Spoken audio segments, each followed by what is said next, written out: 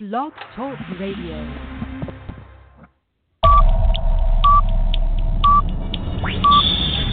10, 9, 8, 7, 6, 5, 4, 3, 2, 1, 0.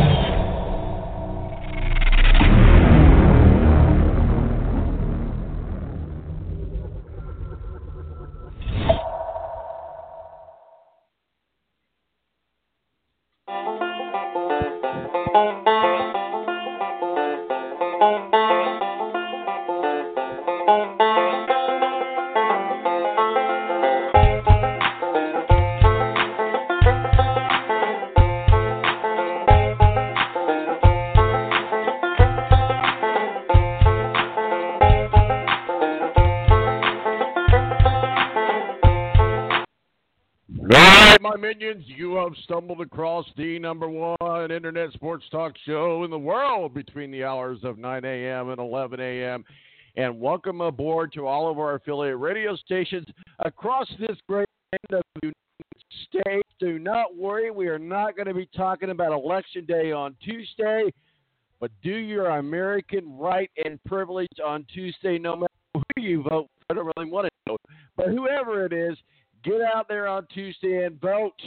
But I promise you that'll be all we talk about on the election here on this show. We're going to give you an escape from all of that because sports is designed to be an escape. 917-889-8516 is our digits. We'll be talking college football with our one and only Rick Riggin and Matthew Embry. Also breaking news out of Indianapolis Motor Speedway. An IndyCar, Mary Holman George, chairman of the board, and widow or spouse of founder Tony Holman George. You probably know her synonymous with, ladies and gentlemen, start your engine, the most famous words in racing. So we'll be talking with our official IndyCar contributor, Matthew Embry, about that right here in just a moment before we get into college football. But that is breaking. We're also going to be talking more about that in our racing segment with Steve Wilson from Speedway Digest. And just a memorable time, I guess, if you will, because I tell you what, if you've been around Indianapolis in probably most of our lifetimes, we know the sound and Mary Holman George of gentlemen. Ladies and gentlemen, start your engines. Or as the original one was, lady and gentlemen, start your engine. In the second hour, Ed Kratz, rider for the Philadelphia Eagles, going to be joining us as we go around the NFL, looking into Week 8. Good news is there's no way the Colts can lose this week. We are on a roll. Of course, that's because we're on a bye, but that's okay. I'm still reeling on with the Raiders win, and the way San Francisco did a shellacking to them on Thursday, I think we beat just a lousy team. We'll get into that if I can survive. I have been dealing with this cold. I am ready. I know that is very unprofessional in the radio world, but sometimes it just happens. I've got my cough medicine right here with me. I got my Gatorade, I got my coffee. We're ready to go. And we'll also have Mo from the BS Sports Show as well. My name's Tom Marcos, El Presidente. Stick around. It's about to get good. I hope so. Anyway, I pray. Tonight, I just want to take you away. Blow your hands up in the train. Let's set this party alright.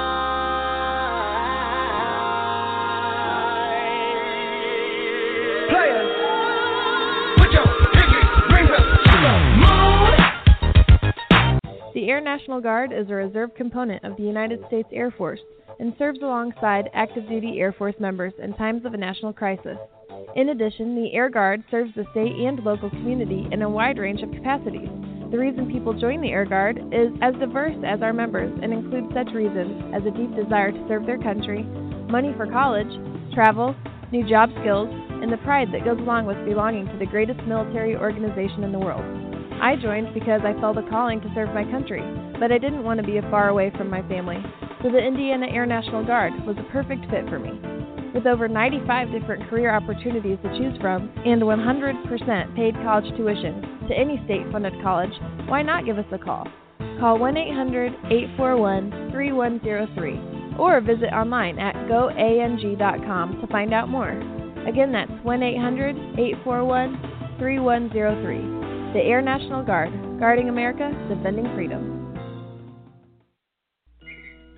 It's double trouble, double the fun at African Safari Wildlife Park in Port Clinton, Ohio. See the largest antelope on Earth, the giant eland, and the ugliest creature on Earth, the African warthog. There's so much to see and do, including the Midwest's only drive-through safari. Feed the animals, see live educational shows, feel the excitement.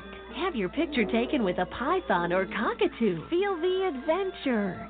Shop the Symbol Lodge gift shop with items available from around the globe. Visit the snack bar or picnic facilities. Enjoy a pony or camel ride. Or cheer your favorite porker on to victory in the famous Pork Chop Down. Bring your family to see the rare and exotic animals at African Safari Wildlife Park in Port Clinton, Ohio. Just take Route 2 to the Route 53 North exit and follow the sign. Only 17 miles west of Cedar Point via Route 6. Open every day, rain or shine. When you don't go to Geico.com, car insurance can be confusing. Like Swedish techno confusing. Bark, bark, meow, meow. Dance with me, purple cow. Bark, bark, meow, meow. Ooh, you lovely cow. Geico makes it easy. With 24/7 access, all you have to do is go to Geico.com and you could save money on car insurance. It just makes sense. Unlike, you know. Dance with me, purple cow. I like your moves. When you don't go to Geico.com, car insurance can be hard. Like early 90s heavy metal hard. I'm yelling and screaming and I'm loud. Roar.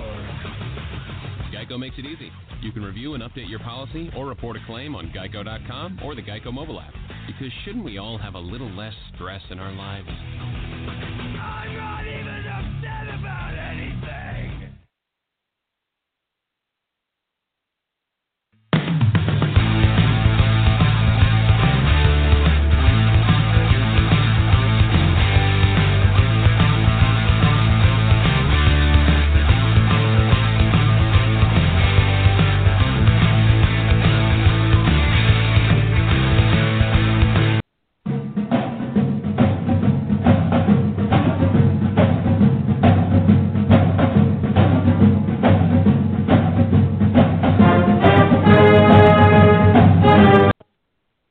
Indianapolis Speedway is a sentimental place for all its accent on technical excellence and harsh reality. That sentiment was personified by the much-admired owner of the track, Tony Holman, who died last autumn. There's been a lot of speculation and some mystery this month as to who would succeed Tony to utter the words, "Gentlemen, start your engines." New President Joe Cloutier said he would not be the one, but he would not reveal who it would be.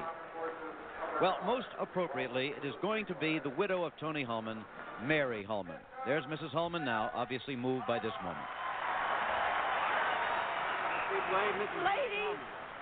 Ladies and gentlemen, start your engines. And that's how it sounded when Mary Holman George took over the reins from Tony Holman George, announcing at the beginning of the Indianapolis Motor Speedway. Joining us now, our official IndyCar contributor. Also going to be talking some Notre Dame football with us here in a minute. Just a quick roll call.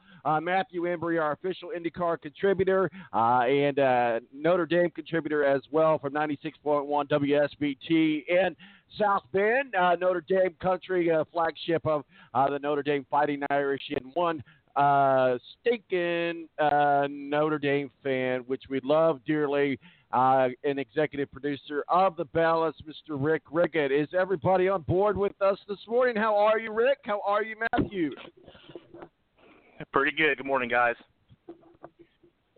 Okay, let's get some clarifications in here. The voice that you heard on that was Mary Fendrick Holman and not Mary Holman. She was the one that did she was the widow of the late Tony Holman. Mary Holman George was the daughter of Tony Hellman, the mother of Tony George. So let's get that little clarification in there so we don't confuse the folks that are listening here. Okay, well, the late I may have grabbed the wrong sound bite, but this tweet from the Indianapolis Motor Speedway, heartbroken at the passing of Mary Hallman George, who touched the lives of millions through her deep passion for auto racing, stewardship of the racing capital of the world, and decades of compassion and philanthropy. Rest in peace, Mary. We love you, and we will miss you. So as we still know, she is the one who started the races and said, ladies and gentlemen, start your engine. What are your thoughts, Matthew? You and I have hung out at that track for a long time. I know you've been out there at the Indianapolis Motor Speedway. And, Rick, we're going to put you on mute here just for a moment because I know you're not the racing expert. But Matthew and I, we've spent a lot of time out there at the Indianapolis Motor Speedway. Matthew, also our official IndyCar contributor. What are your thoughts as far as from the aspects of IndyCar and being a fan of Indianapolis Motor Speedway? What are your thoughts on the passing of Mary Hallman George? Of course, Mary Hallman George was the one that did the command to start engines from 97 through 2015. Big ups to her because she was the one that was the chairman of the board during the tumultuous time with the split and all of that going on. So I think the big thing that she needs to be recognized for is her contribution to the Special Olympics of Indiana, because if not for her, I don't think Special Olympics would be where it is today. Of course, she was the creator of the Save Art of Barbecue, which included the barbecue and also the Special Olympic events involving the drivers as well from 1981. I don't know if they're still doing it now, but that's a big event. So if you are at any of the Special Olympic events in anywhere in Indiana or any of the neighboring states, give a big thank you to Mary Hallman George for getting that to where it is today. Yeah, absolutely, and we're going to be talking more about this in the racing segment with Steve Wilson from Speedway Digest. We're also going to be talking about some NASCAR. Of course, we're into the round of 8, and we'll be talking as they get into Texas, but we're going to be talking more about this. Just a fun fact, if you will, I'm from Evansville. Rick, you're from Evansville. Mary Hallman George was born in Evansville in 1934, and in 1945, her father, Tony, purchased IMS, which ignited the passion, no pun intended, for racing in this young girl. She started as a racing team owner before she turned 21 and was putting cars in the Indianapolis 500 in 1962 and 1962, both driven by her husband, Elmer George. She served as chairman of the board of the Speedway in 1988 to 2016 and gave the famous command to the drivers to start their engines starting in the late 90s through 2015, as Matt said. So sad passing at the Indianapolis Motor Speedway. Certainly if you're a fan of IndyCar and a fan of the Indianapolis 500, I've been going for several years. And I tell you what, there was one other iconic voice, if you will, that we remember, Matt, there at IMS, and that was Tom Carnegie. And another track record, and one other one is the historian out there as well. Those three iconic voices, there's only one left, and that's the historian of Indianapolis Motor Speedway. All right, guys, let's get into some college football talk. Lots to talk about today. Go ahead, Matt. Do you have something to say? And, of course, that historian, of course, we should mention that is Donald Davidson. I'm sorry. You're right. It is Donald Davidson. I didn't have my notes right here in front of me, but I know the voice. So thank you for bailing me out yet again, Matthew. All right, Rick, we're going to bring you back on here. Rick Riggin, executive producer. Guys, we're going to get into some Notre Dame talk. We're going to get into some college football talk. But I want to talk about this situation out in Maryland with the Terrapins. And we're going to start with you, Rick, and then we'll get around to you, Matt. Well, and then we'll just kind of chime in a little bit about this. So let's kind of bring this up to speed, Rick. Here's what we know is that DJ Durkin is no longer the coach of Maryland. Now, he had been suspended, and then he had been fired, and then he had been reinstated or rehired, if you will. And now he's been fired again because of the outrage, if you will, of social media. Now, that said, I think the head coach should be responsible for everything that happens on his team. But it's not the same way in the NFL. If somebody gets in trouble or does something in the NFL, it's not the same way. I don't know that we can attribute DJ Durkin's actions or anything he did personally as a coach outside of maybe not knowing what his other coaches were doing led to the death of this young player. We'll start with you, Rick. What are your thoughts? You said it to start it off. I mean, ultimately the responsibility does fall on his shoulders, and it was the outpouring that got him fired. Me personally, I don't think there was really any intent. Negligence, maybe, definitely. Intent on doing any harm to any player, and I know Jordan paid the price for that because of the negligence. And because of all that, I don't think DJ Durkin is a bad guy, but ultimately the responsibility does fall on the head coach because he oversees the entire program, and it was the right call, in my opinion, to go ahead and just let him go. Well, okay, then if that is the right call, guys, let's get your thoughts on this. Why did they rehire him? Here's what I think. Once you decided as an organization, this is the route we're going to go, we're going to stand behind our coach, we're going to let him be our coach, we're going to return him to the sidelines, and then the president of the university and others, because of outrage on social media, to see somebody fired, to see somebody's life uprooted, when it's not like he had anything directly to do with the death of this player, which we'll get into in just a moment on that side of the coin. But I was just kind of wanted to get their thoughts, because then it wasn't until this is the power, and we've talked about this on the show many times, guys. This is the power of social media these days. This is where we're at these days, that social media, when you have a bunch of people that don't know squat about squat, just being able to send out 140 characters are able to change the lives of people and ruin their careers. I think it is just a sad time when social media dictates what happens in an organization, especially when it's not like he was directly responsible for the death of the player. They said, hey, we're going to stick by you. Let's get out on the field, and we're going to put this behind us. Social media erupts. Oh, no, I'm sorry. We got to fire you. Matthew Embry, what are your thoughts? Well, the thing that's fishy, though, is that they did not have an outside body investigate the situation. The fact they did in-house looked very suspicious to me. Add to that, I think some of the things I've seen from some of the insiders, that one unnamed sources, they really were not impressed with what DJ Durkin did. But I think what it also shows is just how much power these college coaches have. I mean, look at Sean Miller. With all the stuff that happened at Arizona, he is still kept, with all the issues that happened at Ohio State, Urban Meyer's kept his job. I think it just showed that initial decision that these college football, basketball, whatever you want to call them, coaches just have way too much power and way too much control. And I think in these situations in the future, it's going to become even tougher for these school presidents, whoever it is, they're making the decisions to pull the trigger to fire a coach for these incidents. And I think that's why you initially saw Maryland protect DJ Durkin. Well, and I think that, and we'll go back to you, Rick. And I'm sorry, my computer froze. I don't have the player's name right here in front of me, and I'm trying to refresh. But maybe you've got that in front of you there. But at the end of the day, he collapsed because of health issues that weren't necessarily revealed to the university. Also, he collapsed because he physically was unable to. It was not the other players were doing the exact same thing.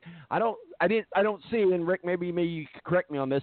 I don't see anything that said that he was being made to do anything different than any other player out there. Am I wrong? Where is this the coach's fault in any shape?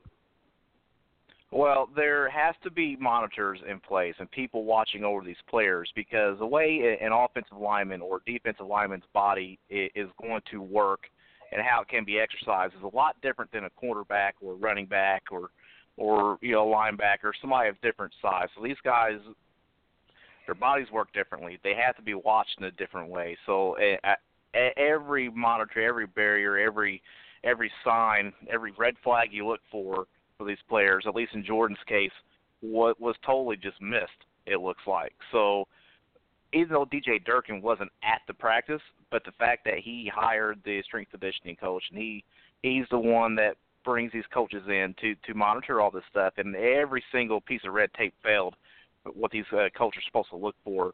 It ultimately falls on DJ Durkin. Even though he wasn't at the practice, and I know the investigation, like Matt said, was done in-house, and they felt like that there wasn't enough there to pin this all on DJ Durkin. Ultimately, you have to, because I don't know if Maryland's a private university, Matt, you may or may not know, but like in Urban Meyer's case, he's the highest paid state employee in Ohio, and a lot of his head football coaches are the highest paid guys in the state. So that all comes into hiring and firing. When you want to fire a guy like that, it's a lot harder to do when they're the highest paid guy in the state. And I don't know if DJ Durkin falls in that category or not, but I think that also had a lot to do with it. I think the thing there with DJ Durkin could say is, well, what about Brian Kelly? When Declan Sullivan, the incident with the failed riser or whatever it is, led to his passing and fatal tragedy. I think right now, if you're DJ Durkin, you point to that Brian Kelly incident with Declan Sullivan and saying, well, why wasn't Brian Kelly fired for that incident and I'm being fired for this incident? If you're looking from the eyes of DJ Durkin, I think that's one incident you look at and say, hey, why was I fired when this guy wasn't fired? I'll tell you why he was fired, and that's what I said at the very beginning. The only reason this guy was fired, and was because social media erupted, and the media erupted. But social media erupted when Declan Sullivan's death happened, and nothing happened there. So I think it's about the power of the coaches and the influence the coach has, not necessarily social media, because social media, Brian Kelly, when the Declan Sullivan incident happened, they also blasted Brian Kelly when nothing was done with the supposed incident involving, I believe, current 49er Romeo Aquara. I believe that's or Julian or whoever it is that's currently with the 49ers. Well, we'll have to leave it at there because we've got to get on to some college football talk. I know we got delayed a little bit because we were talking about the passing of Mary Holman George, but I did want to talk about this. All right, guys, let's get into Notre Dame. Northwestern, Big Ten visits Notre Dame Fighting Irish. This should be a very good game. However, Notre Dame is running the table, and they're number 3 now. How about that? We'll start with you, Rick Riggin. What are your thoughts? Northwestern Wildcats versus the number 3 Notre Dame Fighting Irish. Well, Thomas, the number 4 Notre Dame Fighting Irish. Let's go ahead and just clear that up. And the game tonight will be, I think it's going to be a dogfight for Notre Dame. Timeout. I'm looking at it right here in front of me. It says number 3 Notre Dame. I cannot help how quick Google updates stuff. My God. Just kidding with you. Go ahead, buddy. Well, Paul, if you look at the AP, then it's probably number 3, but the AP doesn't matter anymore. Actually, in all fairness, I'm just giving you a hard time. I'm just needling you a little bit.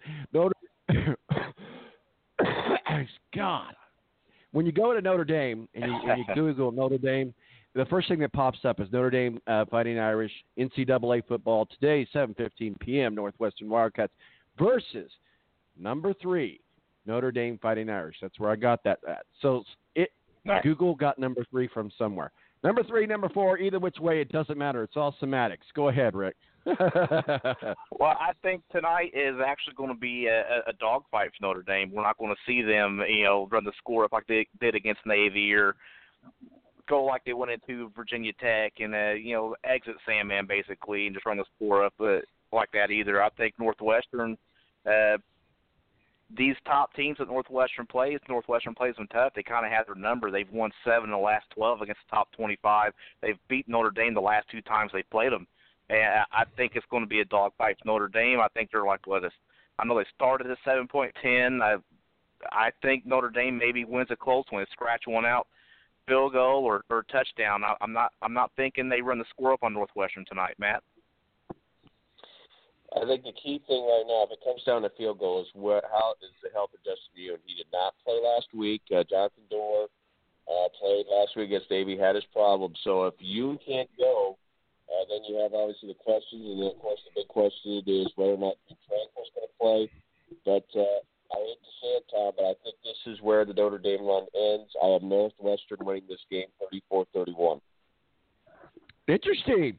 I didn't think I would hear either one of you guys say that Notre Dame would get beat by Northwestern. Although I was kind of thinking it to myself that Northwestern. Look at the table here of who is left on Notre Dame's schedule. Northwestern, by far and away, of the 4 teams left, is the toughest game they have left. I think you could say Syracuse is the second toughest, followed by USC and Florida State. This is the team in the Northwestern that has been a mixed bag. They have had trouble beating teams. They lost to Akron earlier this year. They had problems against Nebraska when they were winless. But this is a team that is on a roll that just absolutely knocked the waffle off of Wisconsin last week. This is a team that is a very scary team and is a team of now as opposed to the start of the year. And I just think they have the perfect mix of offense and defense to really, have a good chance and probably the best chance of placing a loss at Notre Dame. Far and away, I think for the 4 games left, this is the game that is the toughest one left for Notre Dame at this point. We got to get on to another game here that I want to talk about now. Here, Rick, we're going to start with you on this, and I know I'm probably going to be the anomaly here between the 3 of us. But Alabama has not really been tried. They're number 1, obviously, no secret there. Newsflash, breaking news: Alabama's number 1 in the AP poll. I do have the AP poll up now, Rick. So hopefully I got the numbers right. No, delete that AP poll. It doesn't matter. You need the college football playoff poll. Alabama's still number 1.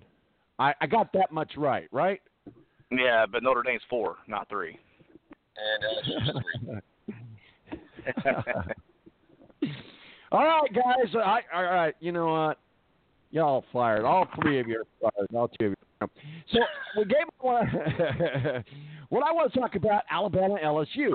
Alabama's not really been tested. Let's just say not been tested, especially late in the fourth quarter. LSU has the ability to stay with Alabama all the way through the game and could give them a tight fourth quarter. I feel like that this is going to be a challenge and a test for Alabama. A lot of people may disagree with me on this, but LSU is a very good team this year. They can bring it to Alabama. This is going to be a wild, wild west SEC shootout, if you will, at the OK Corral, if you will, Alabama and LSU. Rick? Well, both defenses are elite. LSU's defense is right there with Alabama. I mean, they're both elite, maybe the best 2 defenses of college football. But I just don't think LSU has the horsepower on offense to keep up with Tua, basically, in that Alabama offense. But here's what you got to look out for. Kind of look at it like you're looking at a meter, basically. You see Tua in the third quarter, that's good for Alabama. If you see Tua in the fourth quarter, that's probably bad for Alabama. So just watch for Tua. If you see him in the third quarter, if you see him in the fourth quarter, that's probably how you're going to have to gauge this game. Matt, what are your thoughts? Alabama, LSU. Let's take a look at this in the Alabama sense. Alabama, Tua Tagovailoa, 45 touchdowns, no interceptions thrown this year. LSU, Joe Burrow, okay quarterback, but really has not been tested. I think right now, and I think a lot of people on the inside say that Joe Burrow is going to get exposed as a not-so-great quarterback today against an Alabama defense. I think LSU does not have a chance in this game. I think Alabama wins it 35-10. I mean, that's probably right. They just don't have the horsepower and offense to keep up with Bama. They might be able to keep them down. I know Alabama scores about 50 points a game, so maybe they can hold them down, like Matt said, to 30, 35 points. But I just don't think LSU has the horsepower to score 35 points on Bama. Well, we're running about out of time here for college football. I know that we got delayed a little bit because we were talking about the passing of Miriam and George. But Rick, let me ask you this, because for some reason I can't pull up the right poll that you're talking about. I do not want to be wrong on any number. I'm just being a smartass. But honestly, talk with us a little bit about the rankings came out this week, as we talked about. We called it the Halloween surprise, if you will, or non-surprise. Talk with us a little bit about what you saw come out in the rankings, what we're looking at going forward from this point forward on the teams that really matter and the teams that we really should be talking about. Well, I'm happy. I'm fine with everything in the top 10. I know Kentucky's there, and I know, Matt, we were both kind of high on them, earlier this year, and deservedly so. They look great, but I think that's going to end today in a big way because I think they're going to get destroyed by Florida. But look at 11 on down. That's where I think the joke is. So many teams in the ACC are in the top 25, and with 5-3 Northwestern, there's some 5-3 teams ranked. I think Northwestern would just manhandle any team in the ACC right now outside of Clemson. But they're not ranked. We have all these ACC teams that are ranked right now, and that makes Clemson's schedule look better than Notre Dame's because of that, and that is totally not the case. Notre Dame's schedule has just been a lot tougher than Clemson's. I mean, they even schedule FCS teams. So I think in the committee's eyes now, it looks like Clemson has had the tougher road because of their schedule and so many teams in the ACC in the top 25, and that is totally not the case, and that's where I think the joke is. Matt, we're going to give you the final word right now. And the biggest game that sticks out there has got to be Georgia and Kentucky. The question is, could Georgia's Jake Fromm handle, the blitz-happy defense, Josh Allen and company from Kentucky? And the question in my mind with Kentucky is, can Kentucky win in with Terry Wilson's arm? We know that Benny Snell Jr. is one of the top running backs and a Heisman Trophy candidate, but I think in this game you're going to see Georgia pack the box with 8 to 9 players. I think the big question for Kentucky, if they want to win this game, Terry Wilson's got to find a way to get the job done. He really struggled against Vanderbilt and Mizzou, 2 games that Kentucky could have easily lost the last 2 games. He needs to step forward. If he does, they have a chance. If he doesn't, and it's all about Benny Snell, I think Kentucky's going to have a long day in Lexington trying to beat Georgia. All right, guys, well, that's where we're going to have to leave it at. Matt, you're more than welcome to stick around and talk some NASCAR with us. Rick, you're going to get your hair cut? Yeah, probably. Matt, Back to bed for me, buddy. Unfortunately, the allergy bug's been killing me this week. All right, buddy. You get yourself to feeling better. Rick, we'll talk with you soon, and we'll get everything straightened out as far as number 3 or number 4. And when you get a chance, Rick, go on your laptop, open up the laptop, and just Google. Just all you got to do is put Google Notre Dame, and then also look at ESPN's rankings. They've got Notre Dame at number 3 and LSU at number 4. You just need to worry about the playoff rankings. I couldn't get that to pull up. You'll have to send me the link on it. I have to bookmark it. Honest, I could. Every time I typed in the college football rankings, that's what was popping up. Any which way, I digress. Rick, you're much appreciated. I'm going to have you host the rest of the show so I can talk. All right, buddy. Have yourself a good weekend. Yep. See you guys. Thank you. Rick Riggin, executive producer of Balance, joins us talking college football. Matthew Embry, our official IndyCar contributor and also a Notre Dame contributor, joins us, and we were talking a little bit about the passing of Mary Hallman George, breaking this morning, age 83, as she is synonymous at the Indianapolis Motor Speedway. With ladies and gentlemen, start your engines. We'll be right back right here on the Balance Radio Network.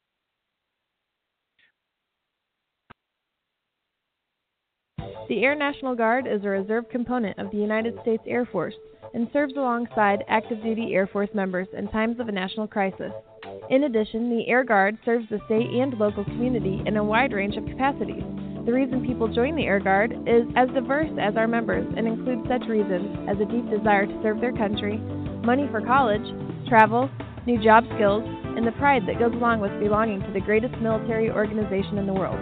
I joined because I felt a calling to serve my country, but I didn't want to be far away from my family, so the Indiana Air National Guard was a perfect fit for me. With over 95 different career opportunities to choose from and 100% paid college tuition to any state-funded college, why not give us a call? Call 1-800-841-3103 or visit online at goang.com to find out more. Again, that's 1-800-841-3103. The Air National Guard, guarding America, defending freedom. All right, I think we're back. Steve Wilson, can you hear us? Yes, I got you. All right, my goodness. We had gremlins came through and messed with our internet there. We just kind of drifted off into radio silence. I don't know what happened. One of those things. But either which way, we're back. We'll regroup. 917-898-8516 are digits. Half hour in the books. Thanks to Matthew Embry and Rick Riggin giving us a call, talking some college football. NASCAR into Texas in the round of 8. We're going to be talking about that. But, Steve, as we know what happened this morning, Mary Holman George passed away, obviously, synonymous with Holman George family. Born in Evansville, Indiana, been racing was part of her life for many, many years.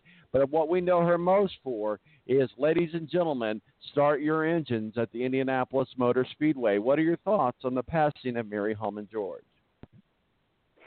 The Holman family has been an icon in this sport, and without them, the Indianapolis Motor Speedway would not be what it is today, or it may not even be what it was 10 or 20 or 30 years ago. They virtually saved that track from going into the history books, and they've built this thing up to a motorsports icon led by not only her over these past 25 years, but her the rest of her family that preceded her.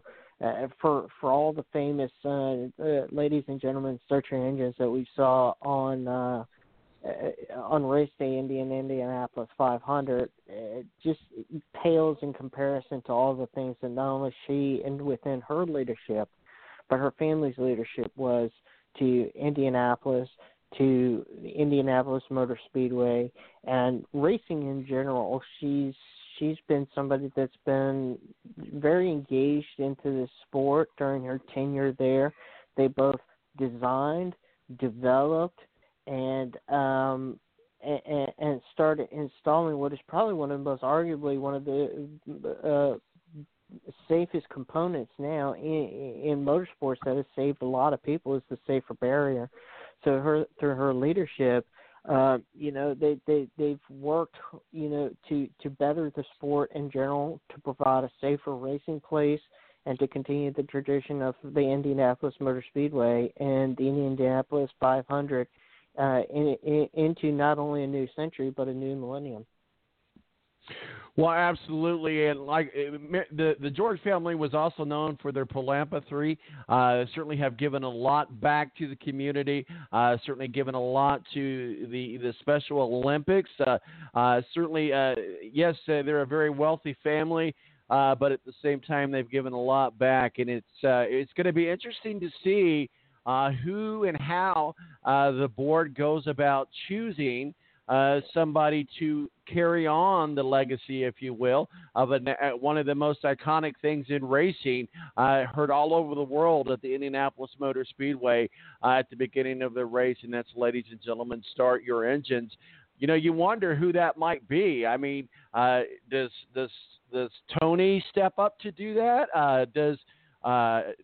Who that might that be? And as we know, Ed Carpenter is a part of that family as well. So there's a lot of connections to IndyCar, and other races for that matter, to the Holman George family. But any thoughts on maybe who you just initially might think that the board might say, hey, we're going to hand this over to this person to start the race? Or do you think it's going to be more of a like they do in other races, where it's the sponsorship executive team, it's celebrities, it'll maybe more on how they select the pace car driver, or whoever's green flag. It might not be the same person year over year, but I think Indianapolis might want to have the same person every year. What are your thoughts on that? I think the tradition continues with somebody within the family. It hasn't really been until the last 2 or 3 years, starting with the 100th running of the Indianapolis 500, that they've even, reached out and branched out to a large-scale sponsorship. The Daytona 500 in NASCAR today is still the Daytona 500 in NASCAR. There's no Daytona 500 presented by or the whatever Daytona 500. It just simply is the Daytona 500, and for many, many years, leading all the way up into the 100th running, it has simply been known as the Indianapolis 500 with no precursor to it, no sponsorship. But I think as they begin to branch out again into new millennium, they realized that they had to create a shift, a paradigm shift in how they not only market and entitle these events like they have done. I still think that they're going to keep as much tradition surrounding the event as possible, and we will see somebody within the Hallman family. Who that will be. Maybe they will rotate it out. Maybe it won't be a singular person, but I think we will continue to see that same tradition year after year in the Indianapolis 500 there. Talking with Steve Wilson, editor-in-chief of SpeedwayDigest.com. Check them out. Certainly a foremost authority, especially when it comes to NASCAR. Steve's our official NASCAR contributor. Steve, let's get into some racing. We had some truck action out in Texas. We'll go around to the round of 6. Justin Haley pulls out a win last night in Texas. Here's the thing. We talked about Justin Haley last week on the show, that he's the one to keep an eye on, and here we go. He's starting to make his move. Still number 2 in the round of 6. As we look at the round of 6 in the Truck Series, we've got Johnny Sauter, Justin Haley, Brett Moffitt, Noah Gregson, Grant Effinger, and Matt Crafton. Round of 6 at Texas. It was some really good racing last night. Aside till we got off to a rocky start with about 4 or 5 caution flags within the first 2 stages alone, both of them ending under caution. But, there was racing all around the racetrack, and there was a lot of these drivers like Matt Crafton that's sitting at the back of this bubble that made gains all night long. Unfortunately, he just didn't make enough gains. He's way, way behind. So going into Phoenix or ISM Raceway next weekend, next Friday, he's in a win or go home situation as far as this is concerned. And that team has put everything together. Same way with Grant Enfinger. Grant Enfinger started inside of the top 4 at the beginning of the race. He ran in the top 4. He was above the cut line for a good half or so of the event, with pit cycles and cautions and some rotation of some of the other things that were going on in that event last night. He rallied back. He got back, but he's still about 6 points out. So he needs to go into ISM Raceway next week. He needs to not only just have a good run, but he needs to have get as many stage points as he can next week. Justin Haley, he was sort of at the back of this whole thing. We've been watching him off and on. He won in dramatic fashion in the same way that he won at Canadian Tire Motorsports earlier this year. Todd Gilliland running out of gas with a half lap or less left and well in command, over 3 seconds that he had a command over the field, and just runs out of gas, and Justin Haley takes that thing away from him. Todd Gilliland would go and finish 4th in last night's event, but for the consolation prize, the second place is the first loser, and unfortunately he had a good attitude about it. He was very respectful and very composed. I know when he got out the truck, he was initially frustrated. That's 2 of them this year that have gotten away with him, but he's had very good runs in that KBM truck look for him next year as he runs the full season, because this year he just wasn't able to do that because of his age constraints on some of these racetracks. But I'd say next year you need to start looking at him as a competitive driver in and out of the Camping World Truck Series. As far as Noah Gragson is concerned, he started on the outside, pit cycles and cautions, kicked him back to the field a couple times, but he came back, rallied back. He's inside of the top 4 right now. He needs to maintain what he's been doing all along when he goes to ISM Raceway next week, and grab a few stage points and, just go and keep himself clean. So let's move on to more action in Texas today, 4:30. The round of 8 continues with Xfinity. We look at Elliott Sadler. We look at Dan Emmerich, Tyler Reddick, Christopher Bell, Matt Tift, Justin Allgaier, Cole Custer, and Austin Cedric round out your top 8. And Chevy is pretty dominant in the top 4. Yeah, not only Chevrolet, just in general, has been dominant into this, but JR Motorsports has this thing on lockdown. Justin Allgaier, while winning this year, he's been competitive at every single event. We've talked about him at nearly every single event. He's had less and less of those moments where he is tangled up with either somebody else or through no fault of his own or mechanical failures. And the JR Motorsports, they're on top of the game right now, I think, as far as the Xfinity Series is concerned. We've seen Joe Gibbs Racing kind of take that role over for the last couple of years.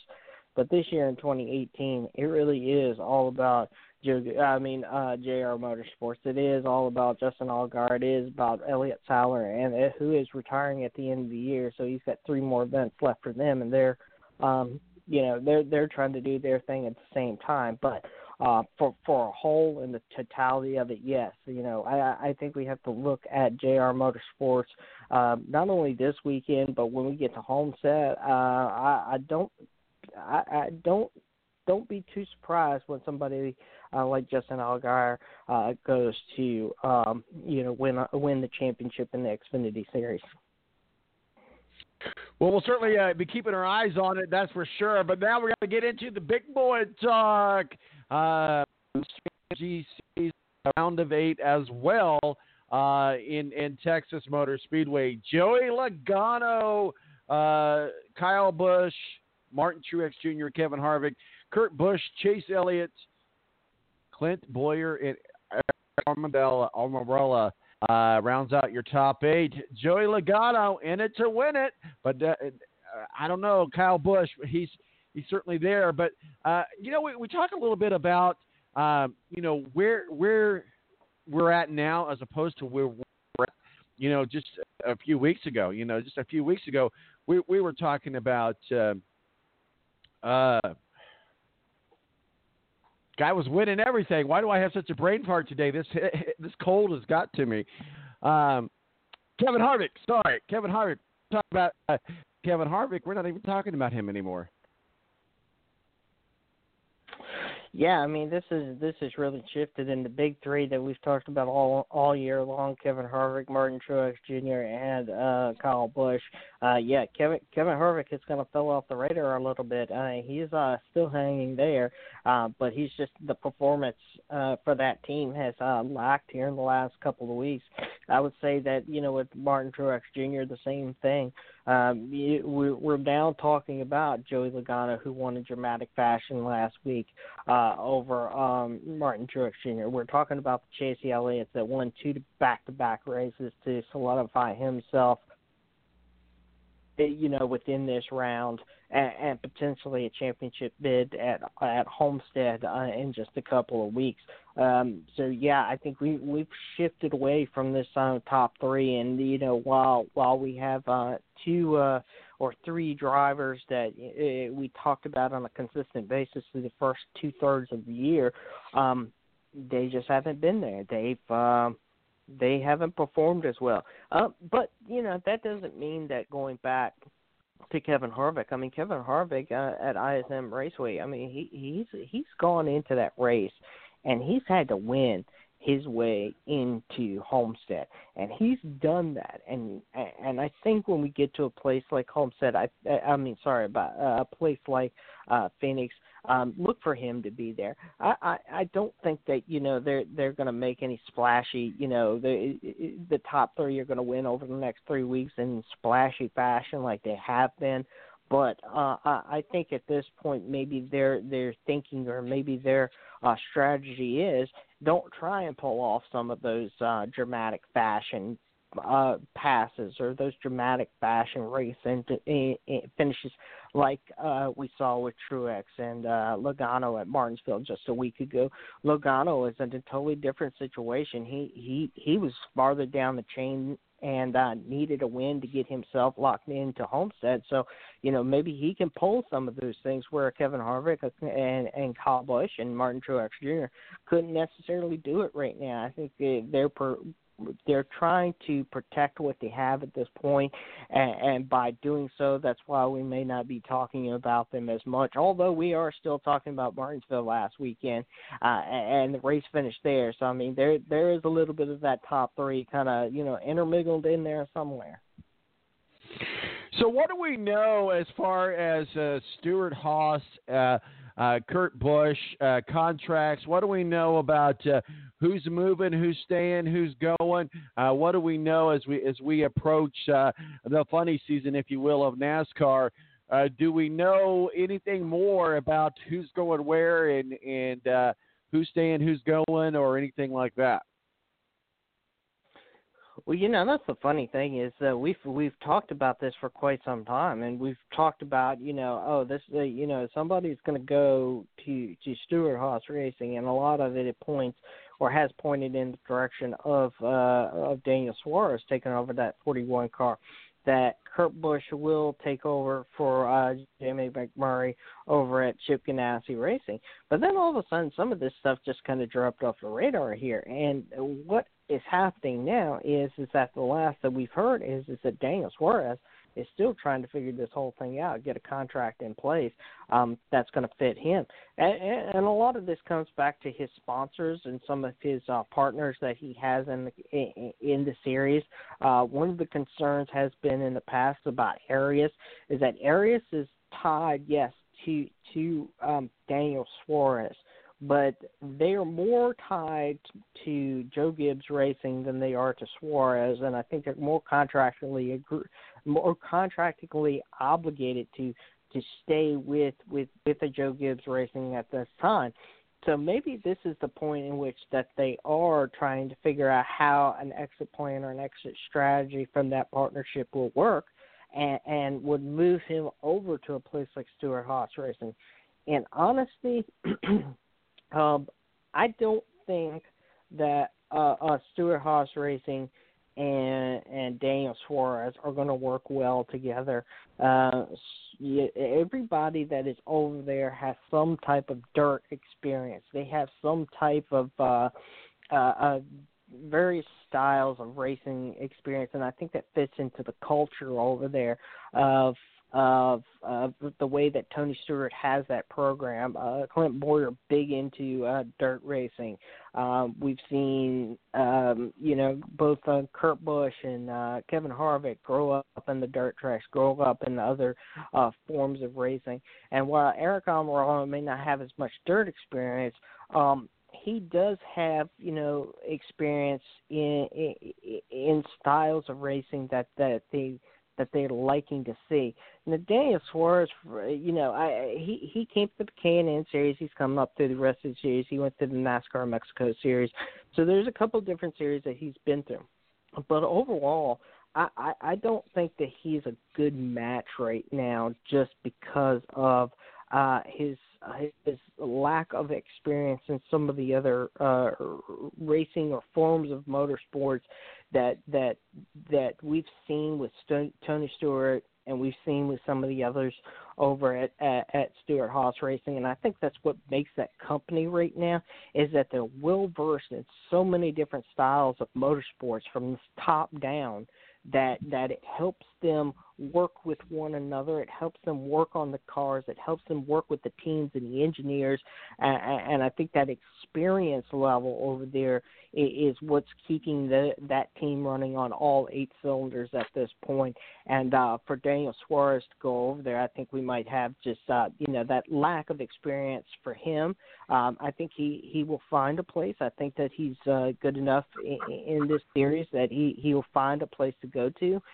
But overall, I think the culture over there at this time, just because of, some of the things I've stated, I think, he may not fit in as well as we've seen Clint Boyer fit in, or Eric Almirola that took about 6 to 8 months or less than a year to really get on top of his game and start performing at the level of Stewart-Haas Racing. We're talking with Steve Wilson, our official NASCAR contributor. Steve, final word, final thoughts, if you will. Texas, what are the X's and O's? What can we look for tomorrow in Texas Motor Speedway? Certainly Texas is a fast speedway. Talk with us a little bit about tomorrow. Texas, we'll look for, if you will, in the X's and O's as we go into Texas. Ryan Blaney was fast there. He's on the pole, and he won the Xfinity Series race in the spring. Came up just a little bit short in that race. Maybe this is a redemption factor for him getting on the pole. I would think that he's going to do what he needs to do. He may be out, but I think he's looking to spoil this whole party of the top 4 going to Homestead and deny somebody an automatic bid, which could shake up those points just a little bit for somebody who needs that win, or somebody who needs those extra points. And I do think that, he could be a spoiler in all of this. And we've seen spoilers in the past with drivers in the playoffs that have taken away a win or an automatic bid from somebody else. And maybe Ryan Blaney is that this weekend. Maybe he's that guy that denies somebody that win. Fords are going to be fast. Boyer's up there, and I think that they're just going to be incredibly fast. But don't count out Martin Truex Jr., Kyle Busch, and Kevin Harvick at the same time. They'll do what they have to do, get as many points, and maybe even go up there and get somebody out of the way to go on for a win. We appreciate you, Steve Wilson, our official NASCAR contributor. As always, it's going to be a good race in Texas, and this is the round of 8. So who knows what's going to happen in Texas. And thank you for your thoughts on Mary Holman George, the passing of her. Where can people find your work and masterpieces, Mr. Steve? You can follow us at Speedway Digest on Twitter and SpeedwayDigest.com. All the information is up there. For this weekend, I've got everything ready to go for the next couple of weeks. We're closing this season out, and I can't believe that we're almost there at Homestead.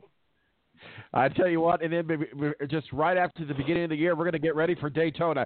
So there's a very small off season for NASCAR, but it is about to come, and we're about to see who's going to be the champion down in Homestead. And certainly we'll be along for the ride with Speedway Digest. Steve, thank you, and we'll talk with you again soon. Thank you. Take care. Steve Wilson, editor-in-chief, SpeedwayDigest.com, our official NASCAR contributor. Also sharing some thoughts with us on the passing of Mary Holman George. Certainly that's a huge breaking news in the racing industry today. Those that may not be familiar with her, she's the chairman of the board of the Indianapolis Motor Speedway, synonymous with what you hear every year at the beginning of the Indianapolis 500, the world's most famous race, and that's, ladies and gentlemen, start your engines. She has passed away at the age of 83. My name's Tom Marquis, El Presidente. We'll be back with Ed Kratz. We're going to be talking about NFL going into Week 8. As I said earlier, there's no chance in hell that the Colts lose this week. My name's Tom Marquis, El Presidente. We'll be right back.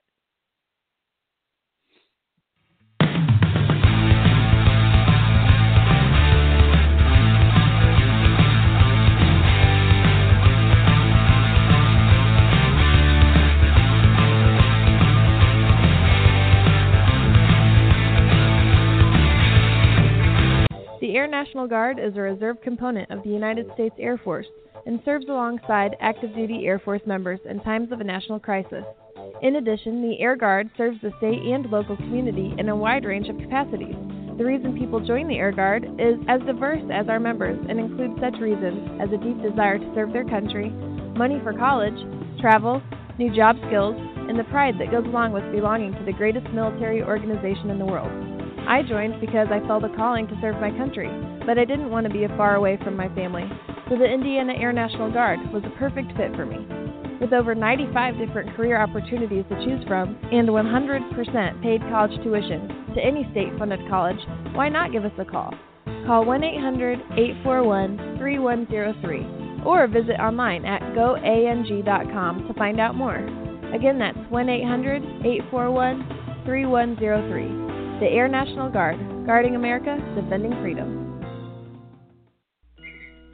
It's double trouble, double the fun at African Safari Wildlife Park in Port Clinton, Ohio. See the largest antelope on Earth, the giant eland, and the ugliest creature on Earth, the African warthog. There's so much to see and do, including the Midwest's only drive-through safari. Feed the animals, see live educational shows, feel the excitement.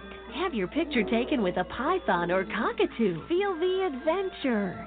Shop the Symbol Lodge gift shop with items available from around the globe. Visit the snack bar or picnic facilities. Enjoy a pony or camel ride. Or cheer your favorite porker on to victory in the famous Pork Chop Down. Bring your family to see the rare and exotic animals at African Safari Wildlife Park in Port Clinton, Ohio. Just take Route 2 to the Route 53 North exit and follow the sign. Only 17 miles west of Cedar Point via Route 6. Open every day, rain or shine. When you don't go to Geico.com, car insurance can be confusing. Like Swedish techno confusing. Bark, bark, meow, meow. Dance with me, purple cow. Bark, bark, meow, meow. Ooh, you lovely cow. Geico makes it easy. With 24/7 access, all you have to do is go to Geico.com and you could save money on car insurance. It just makes sense. Unlike, Dance with me, purple cow. I like your move. When you don't go to Geico.com, car insurance can be hard. Like early 90s heavy metal hard. I'm yelling and screaming and I'm loud. Roar. Geico makes it easy. You can review and update your policy or report a claim on Geico.com or the Geico mobile app. Because shouldn't we all have a little less stress in our lives? I'm not even upset about anything. The Eagles media guy, you've got, as usual, you've got 1, 2, 3, 4, 5, 6, 7 stacks of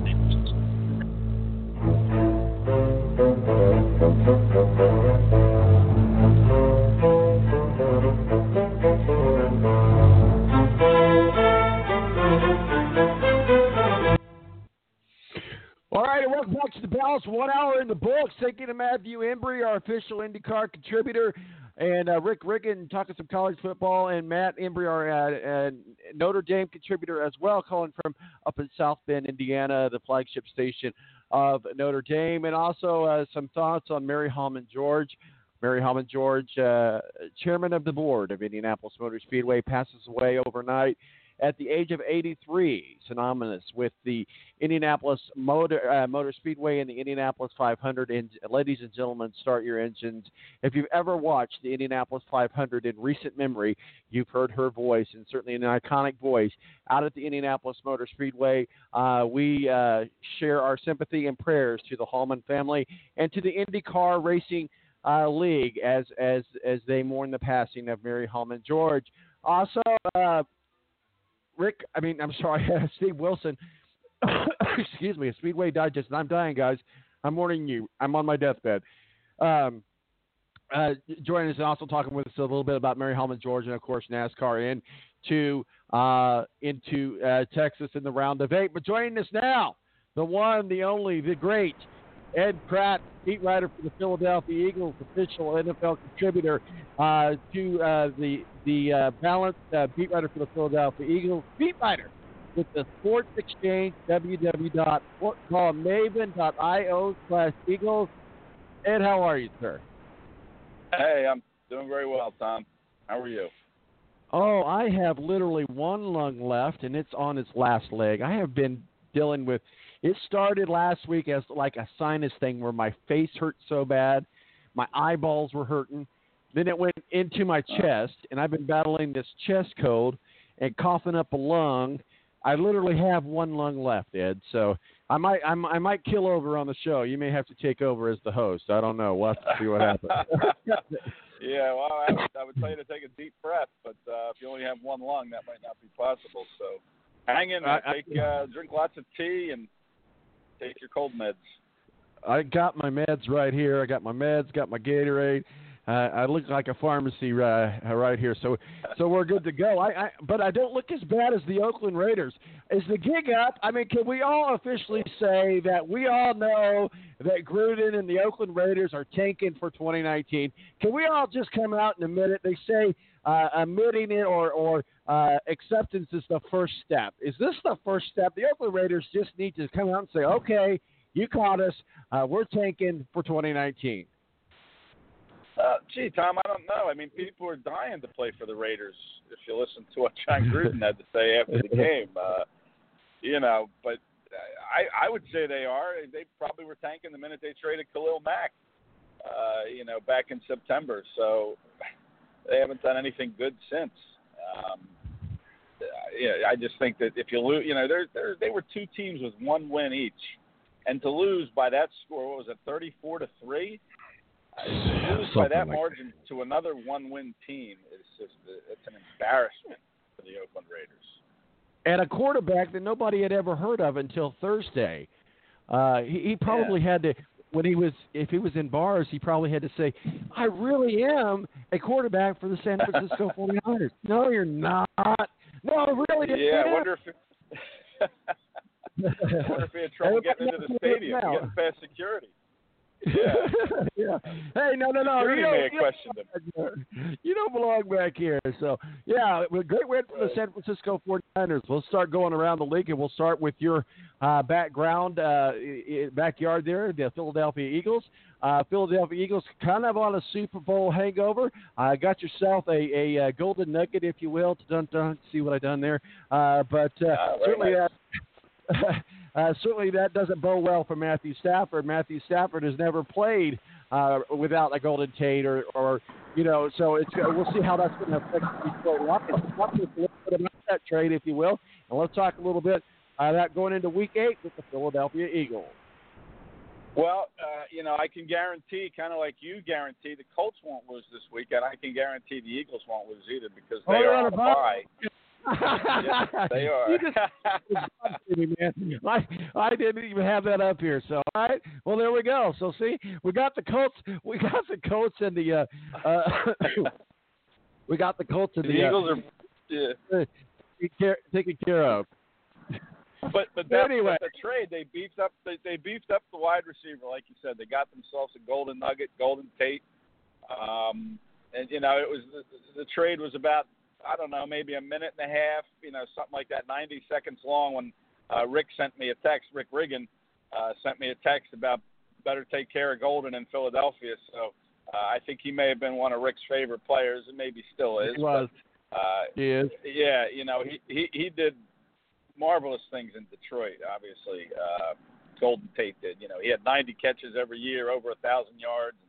The biggest number of targets for Matthew Stafford. So, they are going to miss him. And the Lions tried out a receiver this week, some guy I never heard of, to take Tate's place. But, for the Eagles, from the Eagles' perspective, it's kind of a rental player. His contract is up at the end of the season. And, so he's got 8 games guaranteed with the Eagles, maybe more if they're able to win the NFC East and get into the playoffs. But then after that, I suspect he's going to, move on to greener pastures in terms of money. Someone will sign him. Even though he's 30 years old, he's a highly productive guy. And then I think why the Lions may have traded him was, they got a third-round pick, which is pretty good draft pick, and they're going to get it in the 2019 draft. Now, Golden Tate, if he leaves as a free agent, will a compensatory pick will be given to whoever time, and that's going to be the Eagles. And the thought is if he gets the kind of money and deal after the season with another team that he's going to get, then that pick could be a third or fourth round pick in the 2020 draft. Now, the Lions could have waited until the end of the season and then recouped that when Tate left, figuring they weren't going to sign him. But they decided to take the draft pick now in 2019 and take that third round pick. And it's a good deal for them. And, the Eagles, if they get a third or a fourth round compensatory pick for him in 2020, then they kind of recoup the loss that they, that third round pick that they lost in 2019, if that makes sense. So, I think it was a good move from the Eagles standpoint and the Lions standpoint, I guess, is the bottom line. Well, a lot of people are under the theory or thoughts that the veteran receiver may only spend about 8 games with the Birds because he's looking for a Jarvis Landry type deal. What are your thoughts? Yeah, well, I mean, he certainly has production. Maybe the only ding on him is that his age. He is, 30 years old. He'll be 31, I believe, in the off season. So, that could be the only knock on him. But, he's a very productive player. And these 8 games are going to really tell the tale for him because, he was Matthew Stafford's security blanket, if you will, with Detroit. So he did get a number of targets, so he had a lot of opportunities. And the Eagles' offense, he's not going to get, I don't think he will anyway, get as many opportunities because the Eagles have other weapons, and Alshon Jeffrey, obviously, and Zach Ertz. So his numbers probably won't look the same as they would have had he remained in Detroit. But I think fans can see that, other teams can see that, and he'll still get a big money deal, maybe the Jarvis Landry type deal. I certainly think he'll be the biggest wide receiver name on the market once the season ends. Well, we'll see what happens there, but I know it's the bye week, and players like to take a week off and spend some time away from the campus, if you will. But how important is it that Carson Wentz and Golden Tate spend some time together over this bye week to get acclimated? Because next week they're going to expect them two to be connected pretty good, and they've not played together. They've got to be able to get on the same page. Yeah, I think the bye week helps Golden Tate to kind of come in. He came into town, had his news conference on Wednesday, his introductory news conference. So, he's a professional. He's going to be inside that playbook. He's going to understand, some of the easier concepts, and he'll grow into that playbook as each week goes along. But this is a good jump for him to kind of come in and learn that playbook. When the Eagles got Jay Ajayi, the running back from the Dolphins, at the trade deadline last year, it was kind of it took Ajayi, a game or two to kind of work his way into a more productive role with the offense, and then really took off. Really was one of the key ingredients to the Eagles' Super Bowl run last year. But I think Golden Tate will be able to come in now on this bye and get himself in the playbook. And as far as Carson goes, I'm not sure Carson was in town these few days to throw passes to Golden Tate. But right now the important thing is to understand the routes, the route tree, where you need to be in the offense. And then maybe this weekend, if Carson's around, they'll probably, come over to the facility and chuck it around a little bit, if you will. So I don't suspect that will be too much of an issue. It's just a matter of getting in the playbook and learning where you need to be so Carson can hit you with the ball when you come open. Well, we'll see what happens. I'll tell you what, though, I hear Eagle fans we're doing a lot of celebrating after the Super Bowl, and it's becoming very apparent this month and last month as Philadelphia has experienced a bit of a baby boom to include also Nick Foles celebrated with his own baby. So that must have inspired others to go out there and get jiggy with it. So I hear that Philadelphia is experiencing a bit of a baby boom post-Super Bowl era.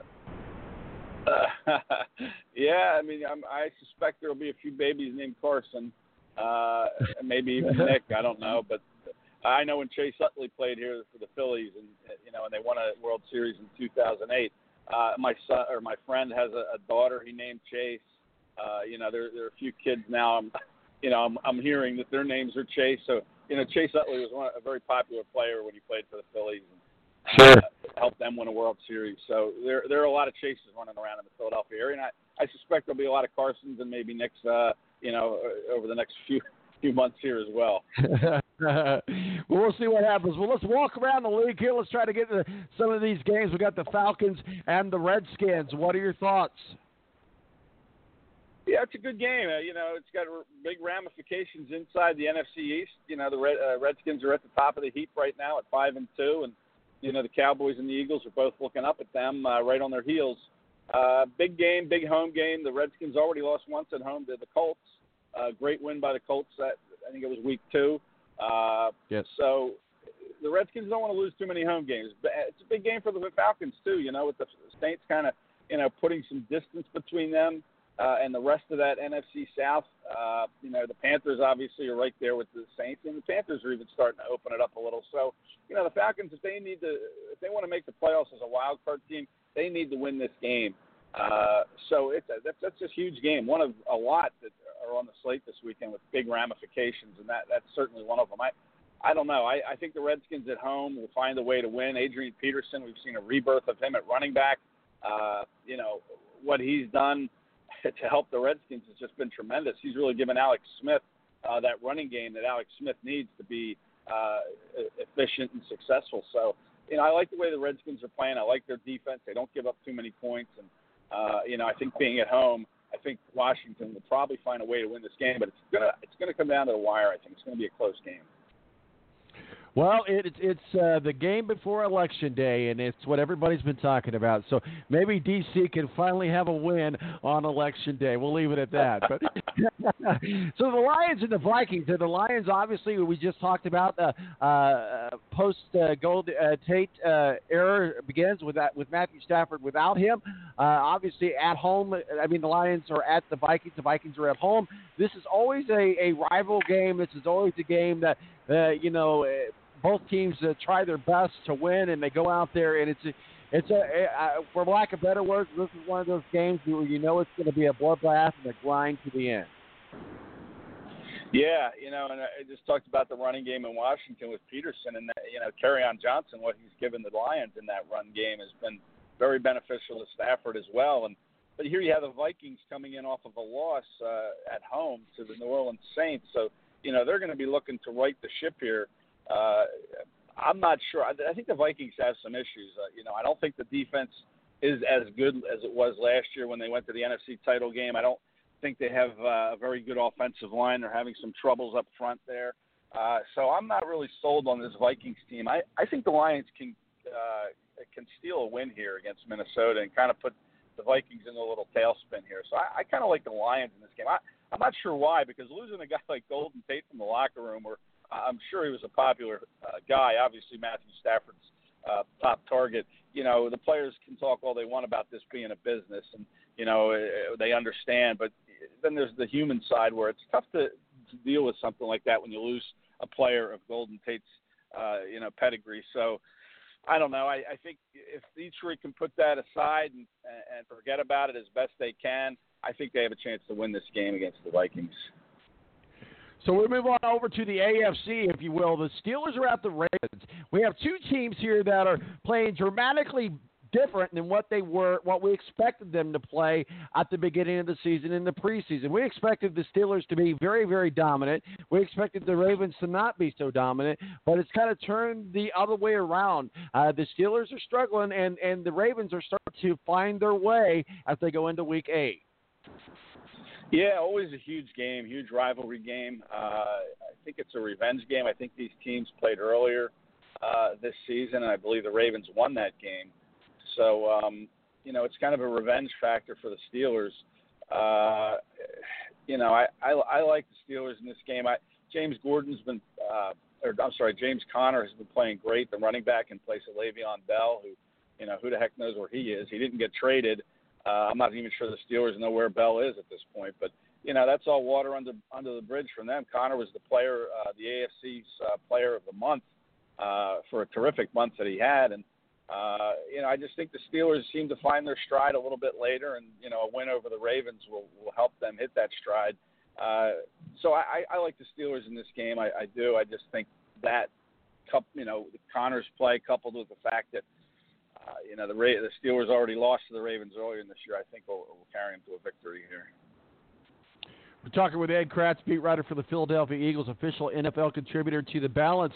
Well, the Chiefs just need to activate the practice squad, take the week off, enjoy the win, because it's just going to be a melee of biblical proportions in Cleveland. Cleveland fired Hugh Jackson. They fired everybody. I think they even fired the equipment manager. No, I'm kidding about that. Or I think they fired all two of their season ticket holders. I think they just went through and just said, the only thing about the Browns that are still standing is our name, and if we could change that quickly we'd have done that too. So the Browns finally, I think it's about time they did what they did. And I mean, mid-season, but you know, it's every time they fired a coach, it's been after a loss to Pittsburgh. So there must be something about that. But I tell you, Hugh Jackson needed to go a long time ago. What does the Cleveland Browns do to get back on shape? Obviously, the Kansas City Chiefs come in with a very dominant Patrick Mahomes. I know we got Baker Mayfield, but they've got to build this team around Baker Mayfield and make him the pinnacle of how they go about who they hire and so forth. And because Baker Mayfield is the future of the Cleveland Browns. Yeah, he certainly is. They need to find a way to, develop him. And to me, they're going to have to go out. I don't know why in this day and age you would hire a defensive coach as your head coach at this point. Just because the league it's an offensive league. The way the rules always change, they always favor the offense. And I know the Lions hired Matt Patricia, defensive guy. I think it was a wrong move. I don't know. We'll see if Patricia proves me wrong. But in this day and age, especially when you have a quarterback that you pick number 1 overall with Baker Mayfield, you have to go out and find an offensive-minded coach, one who can develop him and make him progress the way you would hope a number 1 pick would, and put him in positions to be successful. We saw it with the Rams when they hired McVay. I'd like to have seen what the 49ers would be under Shanahan had Garoppolo been able to stay healthy. So I think they have to go out and find an offensive-minded coach to build this thing around Baker Mayfield. Obviously, that's what you want to do. But I think it'll be an attractive job because they do have some young players. I like the things they've done on defense with, Myles Garrett on the outside and they've got some good linebackers and the rookie Denzel Ward, the cornerback. I like some of the things they've done on defense. Obviously, there's some holes that need to be filled. And that's the story of the Browns since they moved back to Cleveland in 1999. They just keep going through head coaches and quarterbacks. Baker Mayfield's the 30th quarterback to start for the Browns since 1999, which is ridiculous. There's no stability there. And, the Browns have to get it right this time with their coach because they have the quarterback that they expect to be the quarterback for the next decade. So they have to get it right with this hire. And now they're playing a Chiefs team that you've seen the Chiefs. They're 7-1. They're a high flying act with Patrick Mahomes, and that defense is going to be tested. You just hope that the Browns have some accountability among the players. The leaders on that team say, our coach got fired. It's on us now. Or we're not going to be here because we're next. So we have to go out there and play and show that we care. We want to win this game. So you hope the Browns have some accountability to at least make this a game and not let the Chiefs run away with it. Whether they can do it talent-wise, I'm not sure. The Chiefs are just multi-talented. Their roster is much better. And, I suspect, I don't know what the line is, but I suspect that whatever it is, the Chiefs will end up covering it. Well, we'll see what happens, but yeah, definitely. If we'll talk to Mo maybe about it here in a few minutes, but I would think that would be a game that if you're a betting man, just to kind of stay the heck away from. Okay, so we look at Tampa Bay Buccaneers and the Carolina Panthers. I think Tampa showed their allegiance to Jameson Winston, brought him back. I think now it's very clear that Jameson Winston is nothing more than a backup quarterback, that Fitzpatrick is their quarterback, and he throws a mean, lethal, deep ball. I think that Jameson Winston clearly lost his job, and it was that simple. And there should be no more allegiance to Jameson Winston at the Tampa Bay Buccaneers. He looked horrible in getting benched last week in that game with the Bengals, and then Fitzmagic comes in and leads them almost to a win without that last-second field goal the Bengals kicked. But right now this is Fitzpatrick's show, and that makes wide receiver Deshaun Jackson very happy. He had no chemistry at all with Jameis Winston. Fitzmagic loves to throw the ball to Deshaun Jackson, and that makes Deshaun Jackson a very happy receiver. If he's not getting the ball enough, he becomes very disgruntled. And there was a lot of talk in Philadelphia leading up to the trade deadline that maybe the Eagles would go out and try to get Deshaun Jackson as a wide receiver. He was drafted into Philly in 2008 and had a number of good seasons here. Bit of a problem in the locker room at times, sure, but the Bucs didn't want to trade him. Dirk Cutter's on the hot seat down there, as is the general manager. So they weren't motivated to move Deshaun Jackson because they want to win now, because what benefit could it be for them if they traded him for a third-round pick? That Cutter might not be around to reap the benefit of that if he gets canned. So, the Bucs are in kind of a desperation mode. The Browns fired Hugh Jackson. Dirk Cutter probably is the next coach on the hot seat at this point. So they need to win and win badly. Whether they will, I don't know. Who are they playing again? Who did you say? Panthers? The Panthers, yeah, the Carolina Panthers. Yeah. Yeah, Carolina's, after coming back against the Eagles, that 17-0 deficit they climbed out of in the fourth quarter. I think they're off and rolling now, and they know they need to win to keep pace with the Saints. And I know it's a division game, and Tampa could give them some trouble along those lines. But I like the Panthers in this game. I just think they're rolling right now. The Bucs are kind of struggling a little bit, obviously, but Fitzmagic, you got to like what he brings to the table. So maybe they can make it a game, and maybe they can steal this thing if you're Tampa. Well, I'm such a smart and intelligent fantasy football player that's been doing it for so many years and has so much knowledge that I decided that when they decided to put Jameis Winston back in, that I just decided that I would be the smart guy and drop Fitzpatrick from my fantasy team. And lo and behold, when I went back to go get him, somebody else scooped him up. That's what smart fantasy football players do, Ed. So we'll see. Yeah. But I certainly, it's hard to fault you there. I mean, once Winston came back, you thought he was going to be the guy, and I'm still not. You said that you think he's a backup now. I'm not sure. We all thought Jared Goff was terrible too under Jeff Fisher, and then Sean McVay. Maybe it's just the wrong coach for Jameis Winston to succeed under, and I'm not ready to write him off as just a backup right now. So I can't blame you, Tom. I can't blame you for letting go of Fitzpatrick. Certainly Winston looked like he was going to be the guy, but he just looked so bad last week, you just can't stay with him. Yeah, and we'll see where he ends up at. One more game we'll get to here. We'll let you go. The Texans are at the Broncos. Broncos are a very lousy team, but in this particular situation, I would like to see the Broncos beat the Texans, because if the Texans lose, puts the AFC South race a little bit tighter. And you got to look at the Colts play the Texans coming up. The Colts play the Titans and the Dolphins, I believe. I think out of those two, the Colts could definitely win. I don't know about Texans, but I tell you what, it would be nice, because they're going to do nothing but give the Indianapolis Colts a favor with a loss in Denver. Yeah, Texans are really hot. Probably the hottest team in football, outside the Rams, of course. But they've won 5 in a row. Their defense, J.J. Watt, is fully recovered from his injury, leads the league in sacks with 8, or tied for the league lead. Deshaun Watson, the further he gets from that ACL surgery, seems to be doing better. I like the fact that they have a run game now, the Texans. And like you said, the Broncos, pretty bad team. They traded away Demaryius Thomas. They were trying to unload a couple of their cornerbacks, Chris Harris and Bradley Roby. So, the Broncos have kind of gone into that rebuild mode a little bit. And, the players will play, of course, for some pride. But, Vance Joseph is another coach that is on the hot seat in Denver, in bad need of a victory at home. But I just think the Texans are – I don't think they're going to do the Colts any favor. The Broncos. I just think the Texans are just they're playing too well right now. There's too much going on for them to lose this game, and I suspect they're going to win their 6th in a row. And do the Colts play them the week after? Tom, is that the Colts? I think so. I play the Colts schedule up here with me right now, but I think so. You're right. It's coming up. It's coming up soon. I know that. So. We will see. Yeah, that's a winnable. I like that.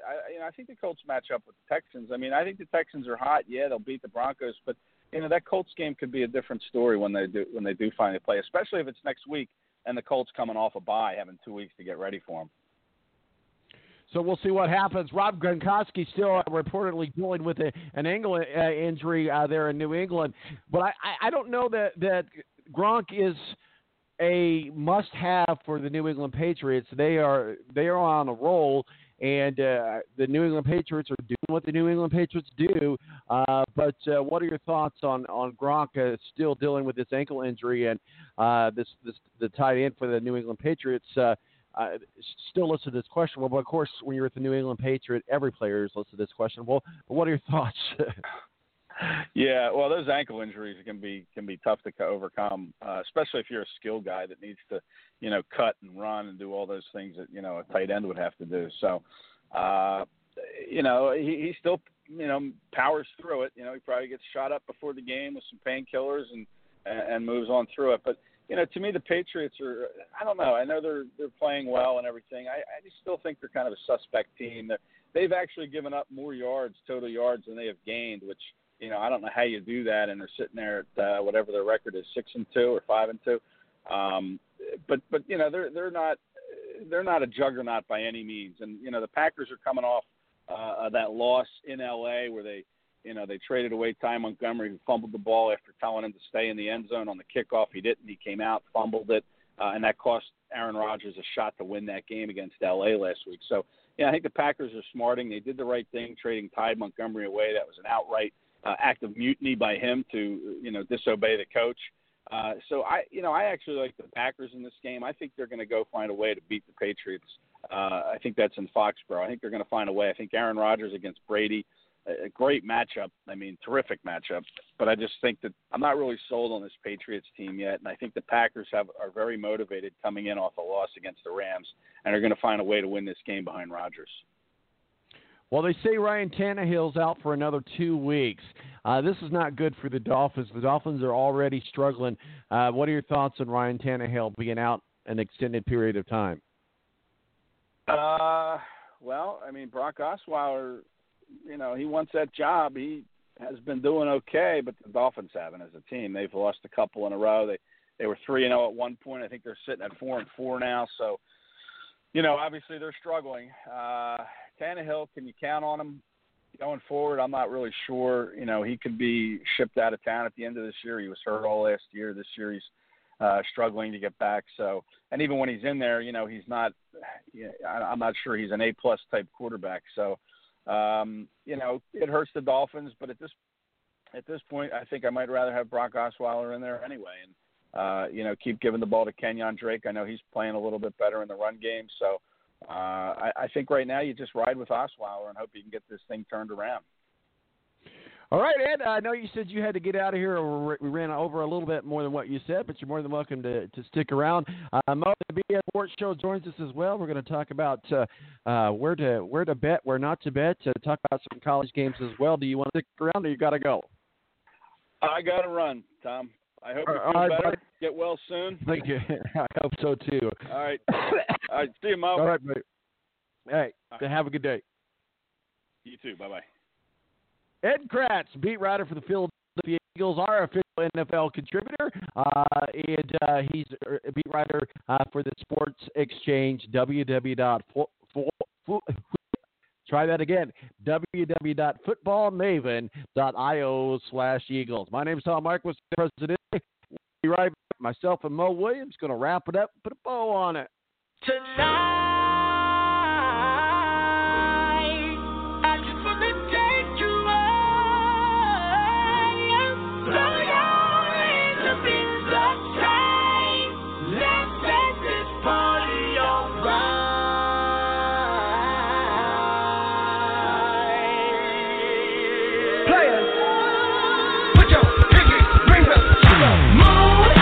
The Air National Guard is a reserve component of the United States Air Force and serves alongside active duty Air Force members in times of a national crisis.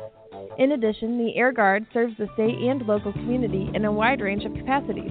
The reason people join the Air Guard is as diverse as our members and includes such reasons as a deep desire to serve their country, money for college, travel, new job skills, and the pride that goes along with belonging to the greatest military organization in the world.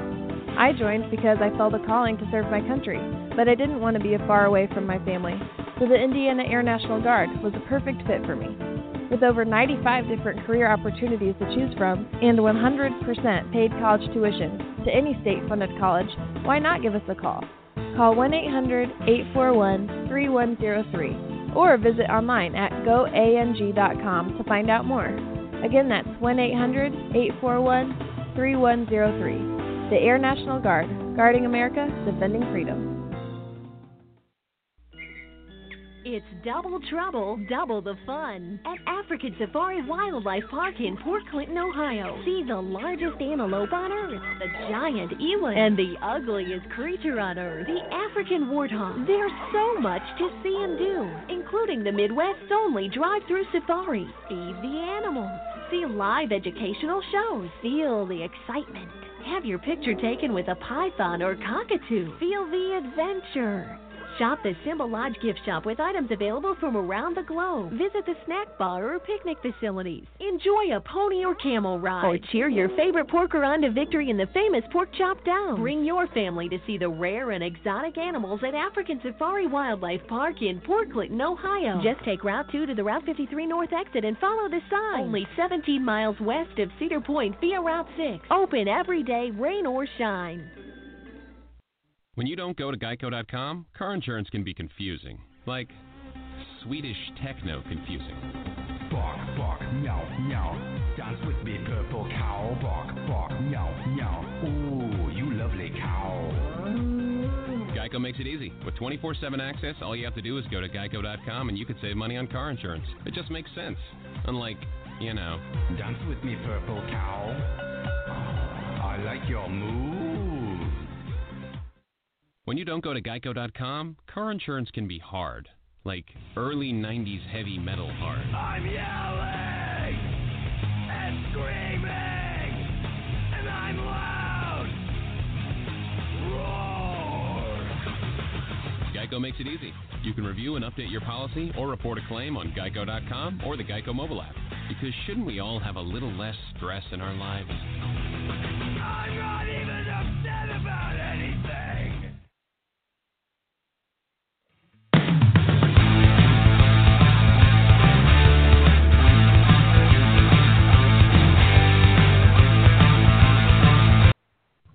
All right, welcome back to The Balance. My name is Tom Marcus, Presidente.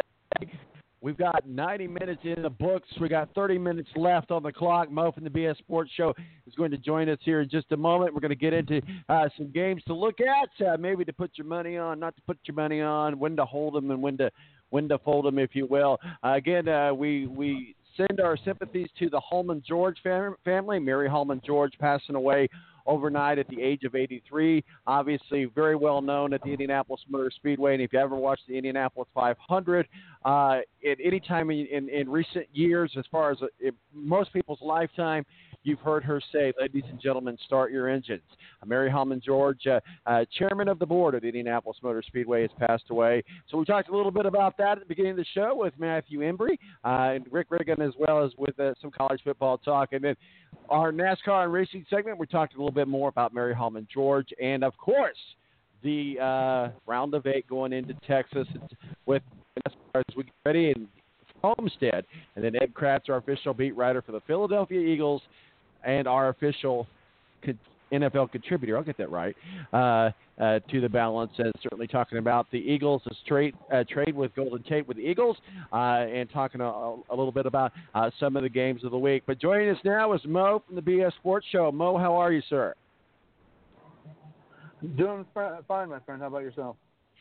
Fantastic. I've got one lung left, and it's on its last leg. But other than that, I'm doing well.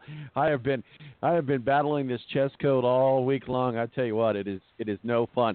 Mo, now I know you're familiar with the Indianapolis Motor Speedway. I don't know how much covering and racing that you do, but are you familiar with Mary Holman George? And if so, do you have any thoughts on her passing? I mean, I've seen, the only thing I know about her, honestly, is the fact that they wheel her out there to say, "Ladies and gentlemen, start your engines," and that's about it. Racing is something that I stay, for the most part, pretty far away from. Okay, fair enough. Well, let's kind of get into some of these games. Obviously the Colts are on a bye week. I think the gig is up. As I talked with Ed about in the last segment, Mo, the gig is up. It is officially out. Very noticeable to everyone that the Oakland Raiders are tanking for 2019. We've talked about it here, and certainly you're very familiar with Vegas. They got to be excited about what's coming their way, because they are tanking and throwing everything away to get ready for Vegas. Yeah, I'm beginning to wonder, though, about if they really are tanking, because they're absolutely terrible. I mean, there's nothing good about them whatsoever. The other night, scoring 3 points on a third-string quarterback in San Francisco and getting beat as badly as they gotten beaten. There's tanking and there's just the things are just a mess. And I think it's going further than that at this point. I think there's discontent in the locker room. I think there's discontent with the coach towards a lot of his players, and I think that this has turned into a humongous mess. Yeah, I don't know how much of this that we can put on the shoulders of John Gruden, but if he's getting $100 million guaranteed, he can have it all on his shoulder. How much of it, though, realistically, should we say, belongs in ownership in the lap of John Gruden? I think a big chunk, because he's the guy that decided to get rid of Khalil Mack. He's the guy that decided to trade Amari Cooper, and I think that he's given some doubts and undercut his quarterback Derek Carr as well. They got rid of a couple of their offensive linemen. Derek Carr's been sacked a bajillion times. So I think a good amount of it, honestly, lays on the shoulders of one John Gruden. Well, let's get into some college talk, if you will. Let's talk a little bit. We talked about this at the beginning of the show, but I just kind of want to get your thoughts. DJ Durkin fired from the Maryland Terrapins head coach. I don't know that he was directly responsible at all for the passing of the player's death. Bradford, I think, is his name, and I apologize, I don't have it up here in front of me. But also, at the same time, I think Bradford, if I got the name wrong, I apologize. So we'll just call the player that passed away. It's sad that happened. But it's come out that there was some physical limitations that he had that he was not reporting to the team. He was also expected to do the same thing that other players were expected to do. How much responsibility should be on DJ Durkin, because they stood behind him and said, we're gonna reinstate you, we're gonna put you back on the sidelines. Social media blew up. Social media then dictated to the president. Really, what happened is that they fire him because of the death of this player that I don't think he was responsible for in any way, shape, form, or manner. It's unfortunate about his death. I'm certainly not trying to minimize the death of a player, but I mean, that's huge. But at the same time, how much of the responsibility lies on DJ Durkin? And then to get turned around and say, oh, we're going to stand behind you. Well, wait, no, we're not. You're out of here. You're gone. It just seems to me like Maryland handled this whole thing in a bad way. They handled the whole thing in a bad way, but the way that they handled it bad was, internally during some of their investigations, where they put a sign-up sheet up if you wanted to talk to investigators, but they put it right next to the coach's door, and you had to sign your name there, so to intimidate players even more.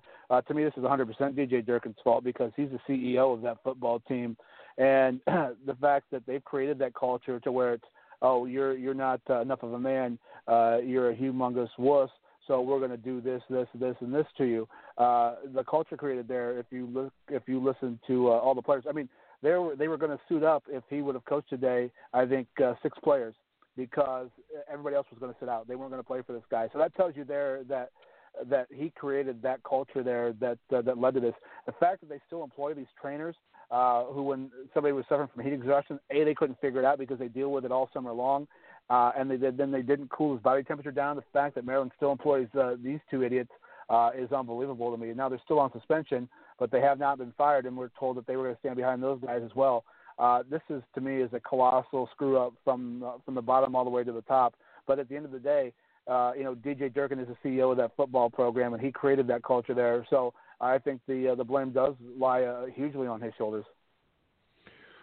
Well, okay, that said, then they should have just stuck with the firing and moved on about it, and not said, okay, we're going to bring you back. Oh, no, we're not. It seemed like that the only reason they fired him and fired them was because of the blow up of social media. Maybe that wasn't the case. It just seemed like the whole thing was handled badly. Week 10 has massive college playoff implications, Mo, and so certainly those that bet, we're going to kind of go through I'm not good at the spread, so I didn't even pull those up. So we're just going to talk about the games, and you kind of tell me what your thoughts are on the game. And if you know the spread, great. If not, that's fine too. But there certainly is what I think.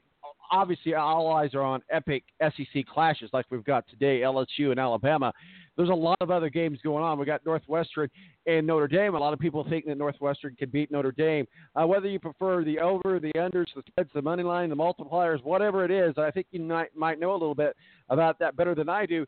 But that said, we'll go through some of these games, and you just tell us what your thoughts are on, hold them, fold them, show them, whatever terminology that you want to use. Let's start with LSU and Alabama. I think LSU has the ability to with Alabama. They may not have strength to win the game, but I think Alabama hasn't been pressured to a high extent since the championship game last year.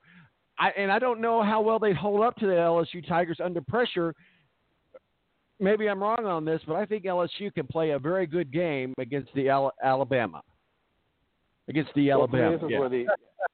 This is where the college football playoff, where it starts to seem like there's a little weird stuff going on, conspiracy theory type stuff. Because to me, it feels like LSU, should be the number 4 ranked team there, and I feel like the college football playoff can really rank them at 3. That way, if Alabama does lose this football game, they don't have to fire that fall because they lost number 3. They can't have Alabama getting out of that playoff picture because I think the playoff committee feels like they need them.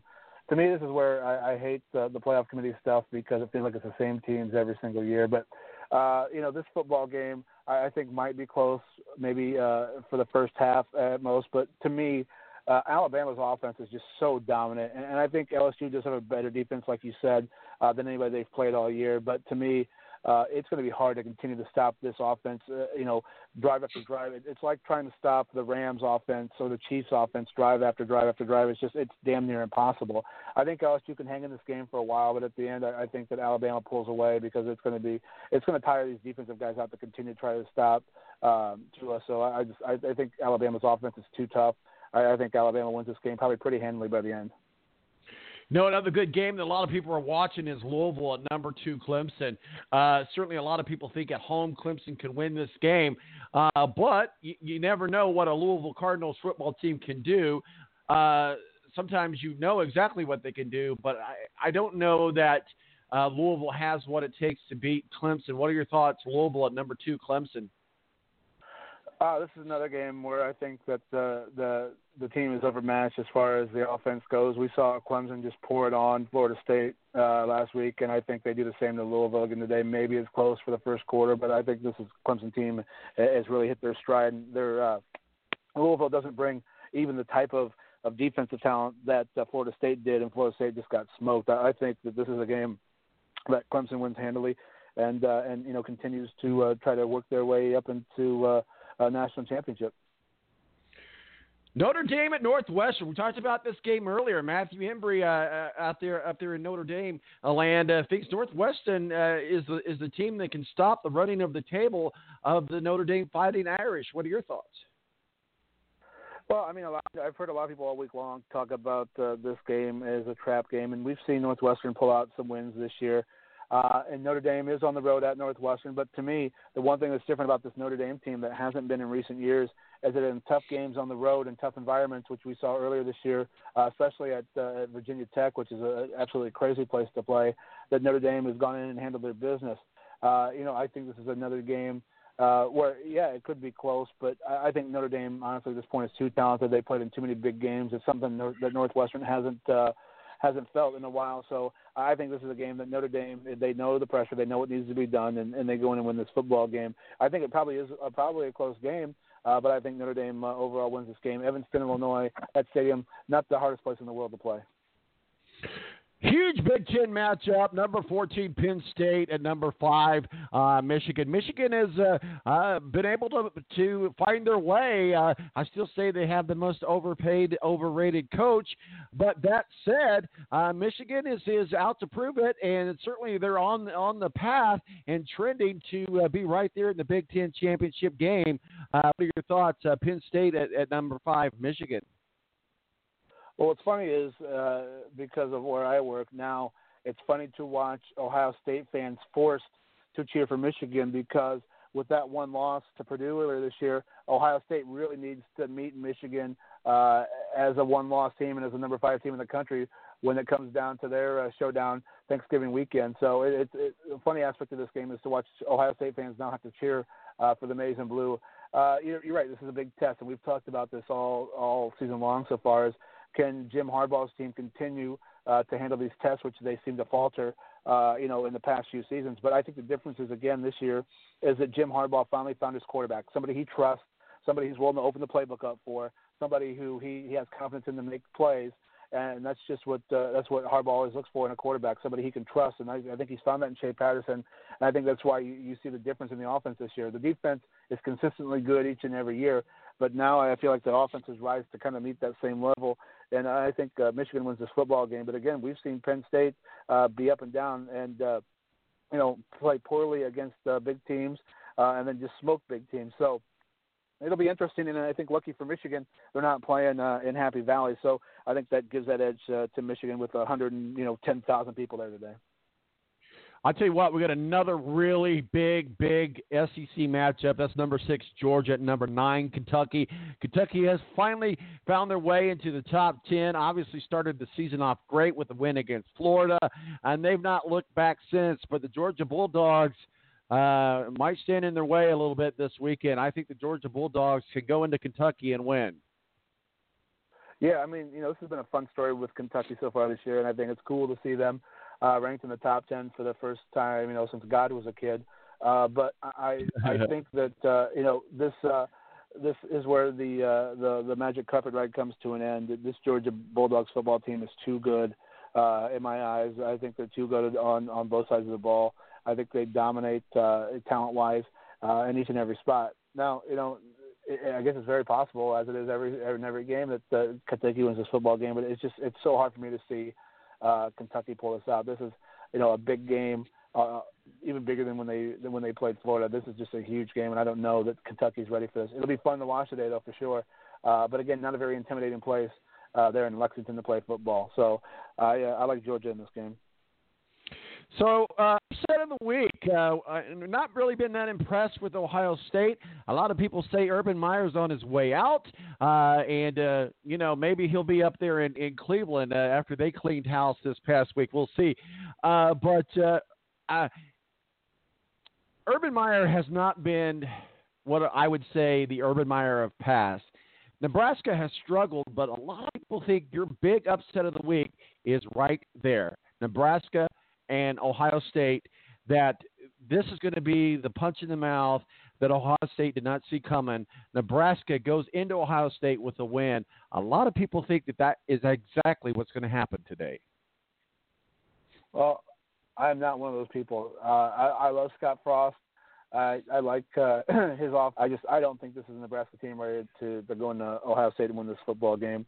Now, that being said, if they copy what Purdue did, it's a formula that shows if you keep Ohio State throwing the football and not let them get a running game established, that can be done. But I think, honestly, that Purdue is a much more talented football team than Nebraska.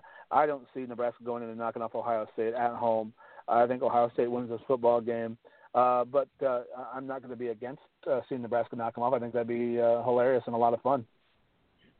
Well, let's move on over to the NFL, and we'll talk about you cover very well the Cleveland Browns. As we know, they cleaned house. They fired the equipment manager. No, they didn't, but they fired everybody, and it's about time that they did do that. And certainly, the last time they fired a coach was after a loss to Pittsburgh, too, so maybe there's a connection there.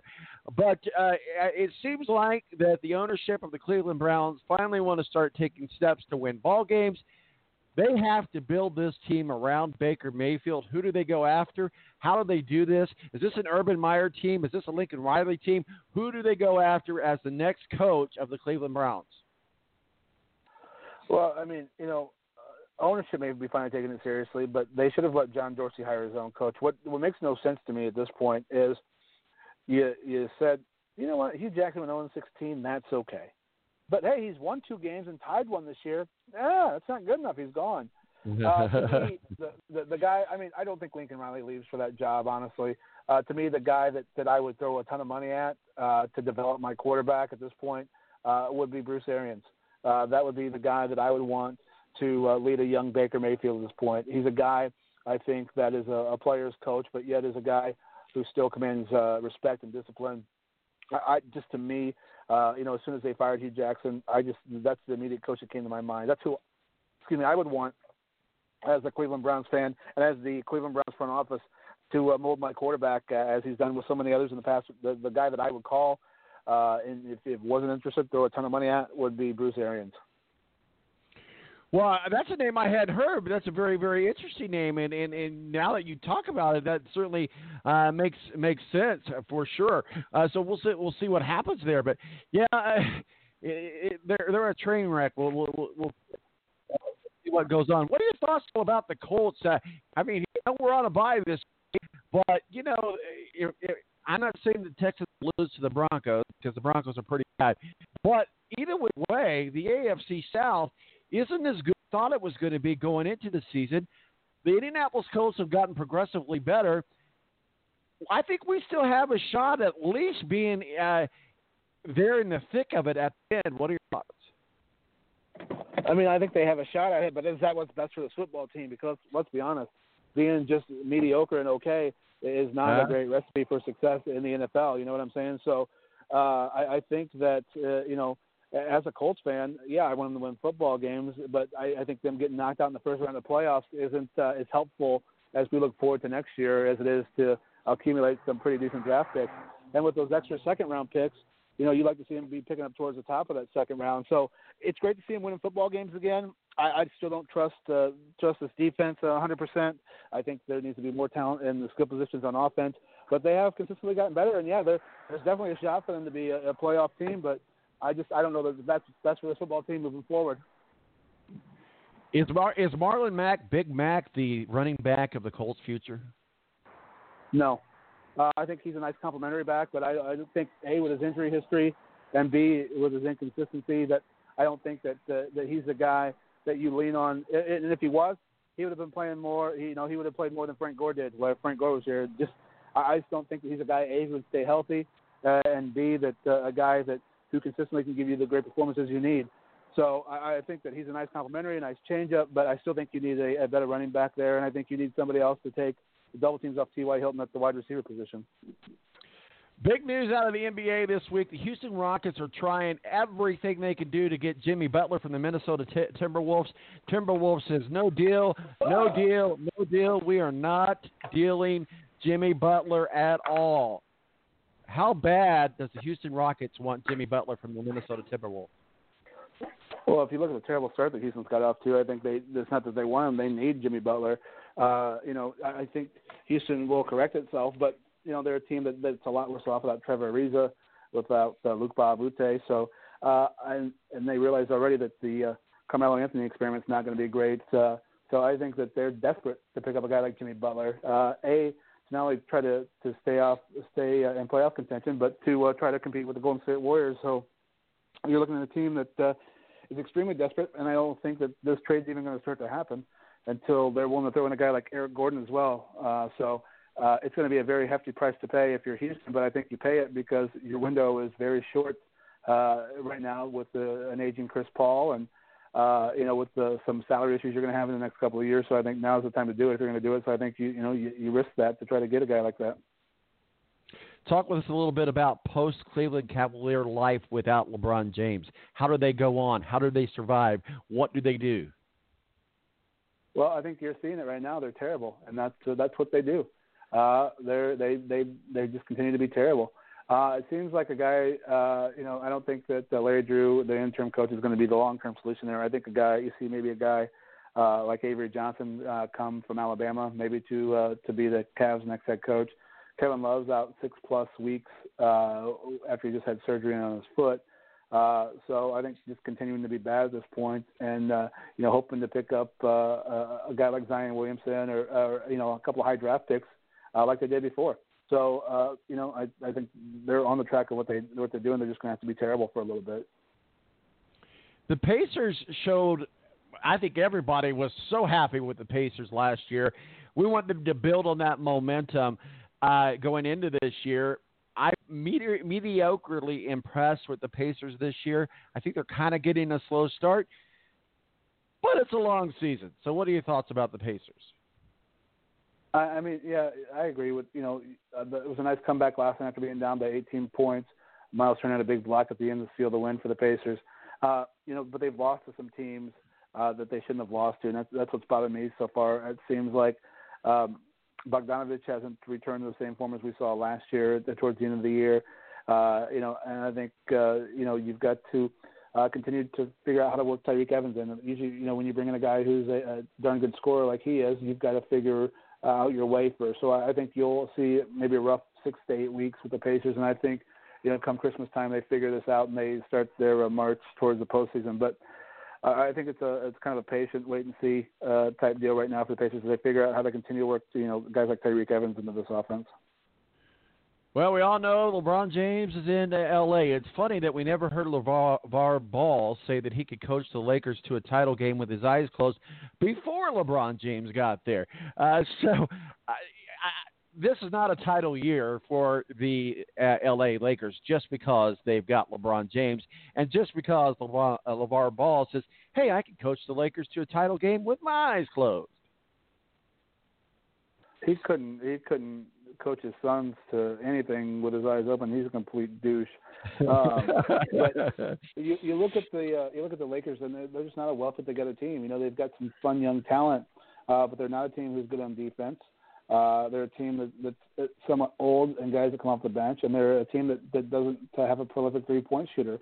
And with a guy like LeBron, you need guys who can continuously knock down that three-point shot when he penetrates and kicks the ball back out. So there are a lot of issues on this basketball team so far. I think they're lucky if they make a 7 or 8 seed at this point, but a title, no. I mean, unless we see LeBron, he's taken worse teams to the NBA Finals. We've seen it, but I don't think in the Western Conference that's a possibility like it was in the East. So they're definitely, some moves away, probably a year or two away still from being a title contender. All right, Mo, we appreciate you joining us. As always, we love the wisdom that you, wisdom and knowledge that you bring. Is there any final thoughts or words of wisdom that you have for us, sir? I got nothing, Tom. I got nothing. My brain is tapped out for the day. It's my liver's screaming, and I feel like I have to poop. All right, buddy. We'll talk to you. You go take care of that task, and we'll talk with you again soon. All right, buddy. Yes, as I continue to die, it's a good time to end the show. My name is Tom Marquis, El Presidente. Thanks for joining us. Thanks to Matthew Embry joining us, Rick Riggin joining us, Steve Wilson, and Ed Kratz and Mo from the BS Sports Show. Again, we send our thoughts and prayers to the family of Indianapolis Motor Speedway. Mary Hallman George passes away at the age of 93. My name's Tom Marquis. We'll do this again next week at 9 o'clock. Remember, don't drink and drive. It isn't cool. I'm out of here. Deuces.